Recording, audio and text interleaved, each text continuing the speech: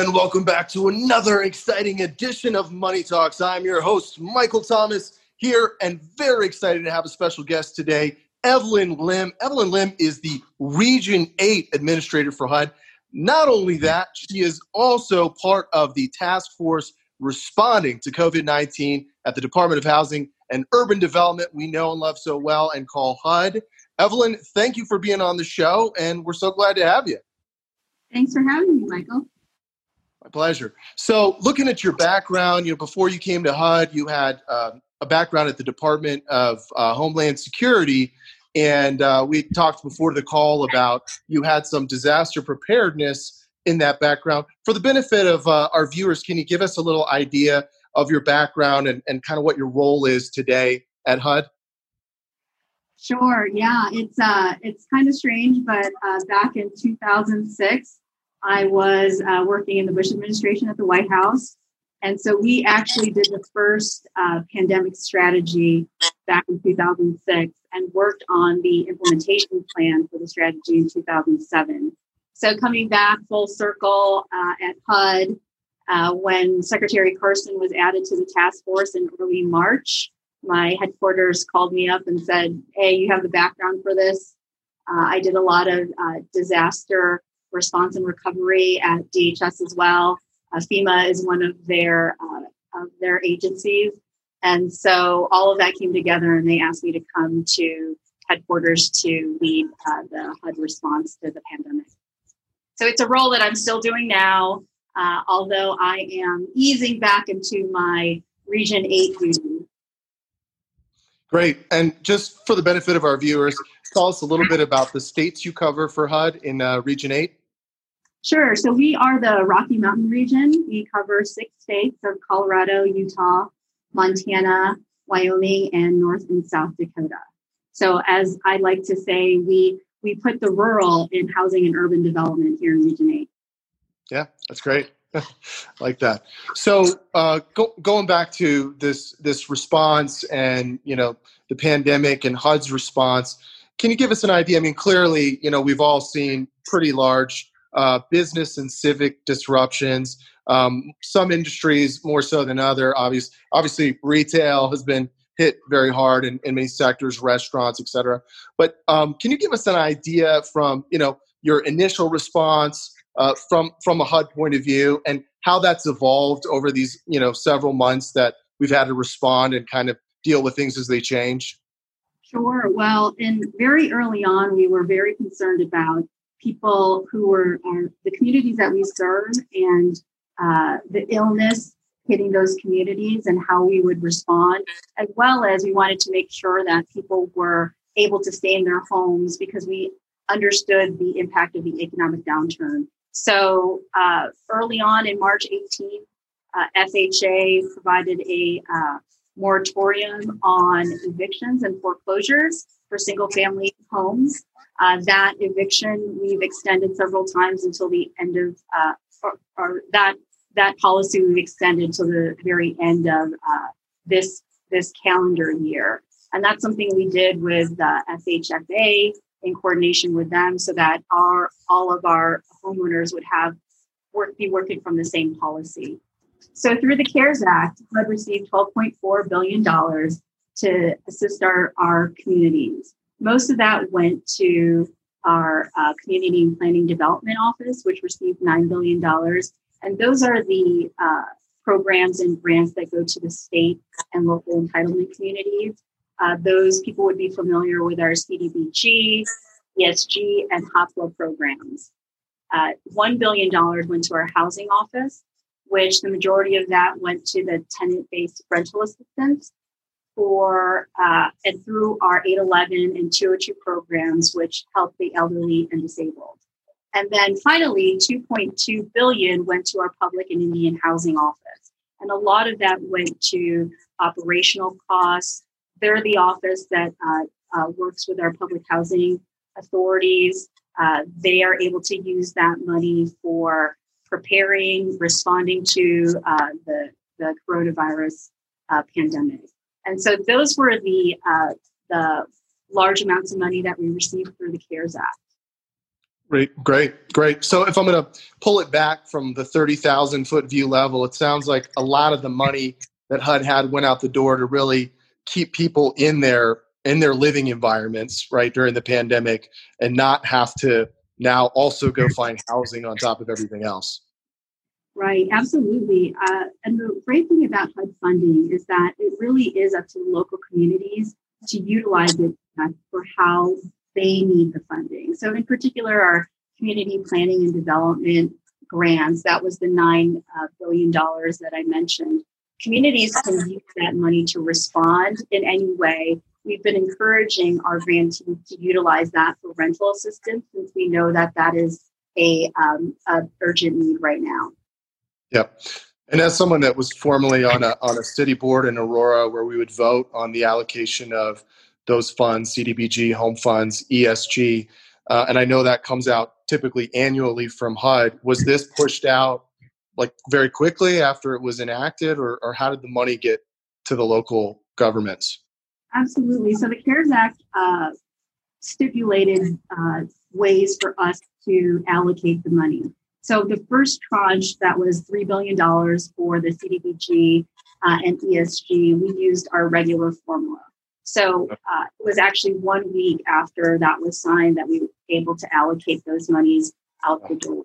And then since then, we've done 2 other applications of CDBG dollars. The last one being a different formula that was up to the secretary, where we really looked at community impacts and how the pandemic has affected these communities. We wanted to make sure that we were able to utilize the money appropriately in the right communities. And we didn't want to just be looking at, the East Coast and the West Coast. We wanted to make sure that all of our funding was being allocated appropriately throughout the United States. That's great. Yeah. And hey, kudos to you for getting that money out the door so quickly. That is really needed in these types of environments. So that's fantastic. I wanted to ask you, I work in the multifamily sector as well. I know in your world, that's just one of many things that you oversee and do for HUD. But I was curious because I've been reporting on unprecedented volumes that have been occurring during this low interest rate environment in multifamily. What's been the impact that you've seen in your region to your pipeline? How are you managing it? Are you doing anything differently? Give us an idea of what that's been like currently.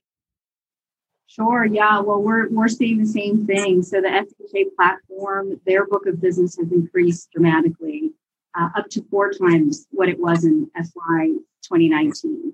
And so our risk share business also has more than doubled in FY 2020.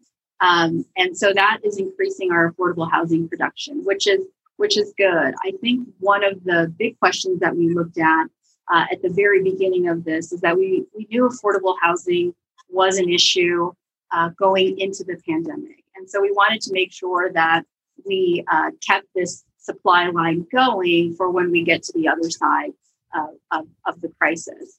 And so we've done a lot in terms of allowing a lot of virtual closings and things like that, where we would normally say you need to come in and get something notarized. We almost immediately changed a lot of that. So we've had a lot of successes in Region 8 in particular. We're able to refinance a lot of existing loans, which benefits the eventually the people who are living in these buildings, because the cost savings that come from the refinance, as well as renewing Section 8 contracts, which ensure long-term affordability as well. So we continue to move forward. We continue to do a lot of work in the region, and I think it's just a testament to the team that we have here. I can't take the credit for that. That's all our multifamily office. But we've been doing a lot, so that's good. We've certainly seen that on our end, and it's great to see that we're able to really continue to move forward in this environment. And like you mentioned, the virtual and some of the early workarounds were extremely helpful. So that's good to hear. Pulling the lens back to asset management, in addition to the 11,000 or so mortgages in multifamily that HUD has nationally, there's also assisted living, skilled nursing, board and care facilities. Clearly in this pandemic, doing site inspections and things like that were a little bit more challenging. How has that response, how did it start? How has it changed? And where do you see it going as we move forward into maybe even a post-COVID world? How will HUD address, the asset management regarding site inspections and things like that? Yeah, that's a great question. So very early on, we made the decision to stop our REACT inspections just for the health and safety of both our inspectors, but also the individuals who are living in these units. We didn't want to be the ones spreading this deadly virus, particularly with some of the populations that we serve, which are elderly and higher risk. So the secretary just announced, in August, he announced that we would be resuming REACT inspections, and we would be looking at those units that are higher in terms of they are have higher scores or lower REACT scores, meaning that there is an issue with that property, as well as looking at the location and what the virus is doing in that area. And so we felt like we have to do some risk management for both the inspection process as well as ensuring that these homes are still safe and livable. And so what we're doing is when we announced it, we said we would have a bit of a grace period. So those will be resuming soon. And we, in full transparency, are putting that up on our website so people can see what locations, based on Johns Hopkins data, that we feel are okay to go in terms of the virus. And then we will be looking at the REACT scores, the historical REACT scores, to pinpoint the units that we'll need to inspect. And we'll, be doing that with a lot of communication so that people are aware, but also with all the protections that are necessary in terms of going into somebody's house, making sure that we're wearing masks and gloves and minimizing, any sort of risk for the virus in that way. Right. So it sounds like more of a return to, previous in-person type inspections is what's occurring. Is that right? Yeah. So right now, I think that's the idea. We want to make sure that we're still living up to our requirements to ensure that people have safe and livable homes. And so that's what we'll be doing based on the scores. But I think that it won't be our full regime that we know that people are used to, just because of we want to be extra careful for these populations to make sure that we're not, in an area where there's a high transmission or community spread of the virus. Of course. Yeah, that makes sense. Yeah, I guess we're all wondering. I mean, this is kind of a very broad question. I'm not going to hold you to it, but we're all wondering in the industry, from architects to developers, designers, people that own and operate assisted living facilities, people that own retail and commercial and, have public spaces. I guess the question is, from a disaster preparedness point of view, how does this change how we move forward in the future? I mean, are we going to, change some of the ways that we gather? Are we going to change the actual configurations? Or are we going to just take different precautions? What are your thoughts on, kind of the future and moving forward once we get past this immediate, outbreak going forward? How does this impact what you do at HUD?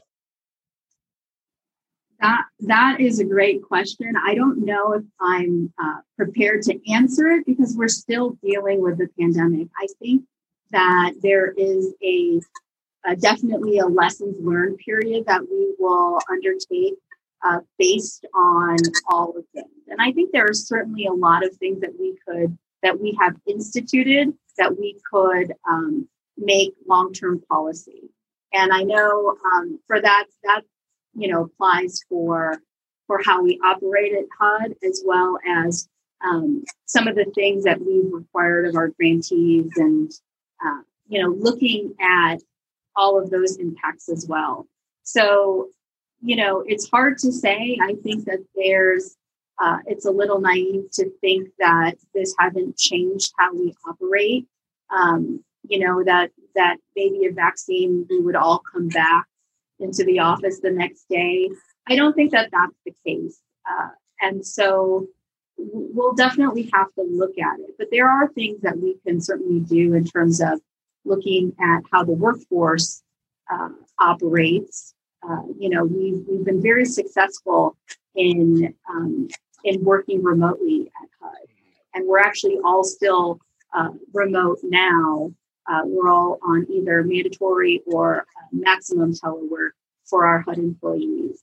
And so I think we've been very pleased with how our employees operate in this environment. And I think that will bode very well for how we look at operating costs and telework policies going forward.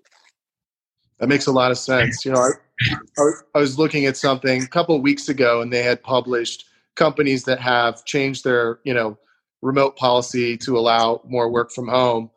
Clearly everybody has pretty much temporarily, but then I was surprised to see that quite a lot of the companies have already permanently changed to a telework force. And I just found that very interesting. They are mainly technology companies, which, can clearly operate in that environment. But I thought that was interesting. So I guess we'll have to see how that plays out.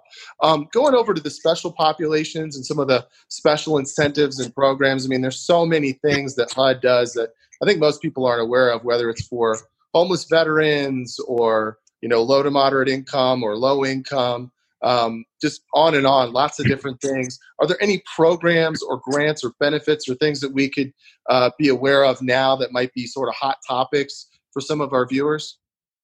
Sure. Well, I love that question, because actually Secretary Carson was here just on Tuesday to announce an expansion of eligibility and additional funding for one of our programs, which is the Foster Youth to Independence program. So that really helps foster youth who are aging out of foster care.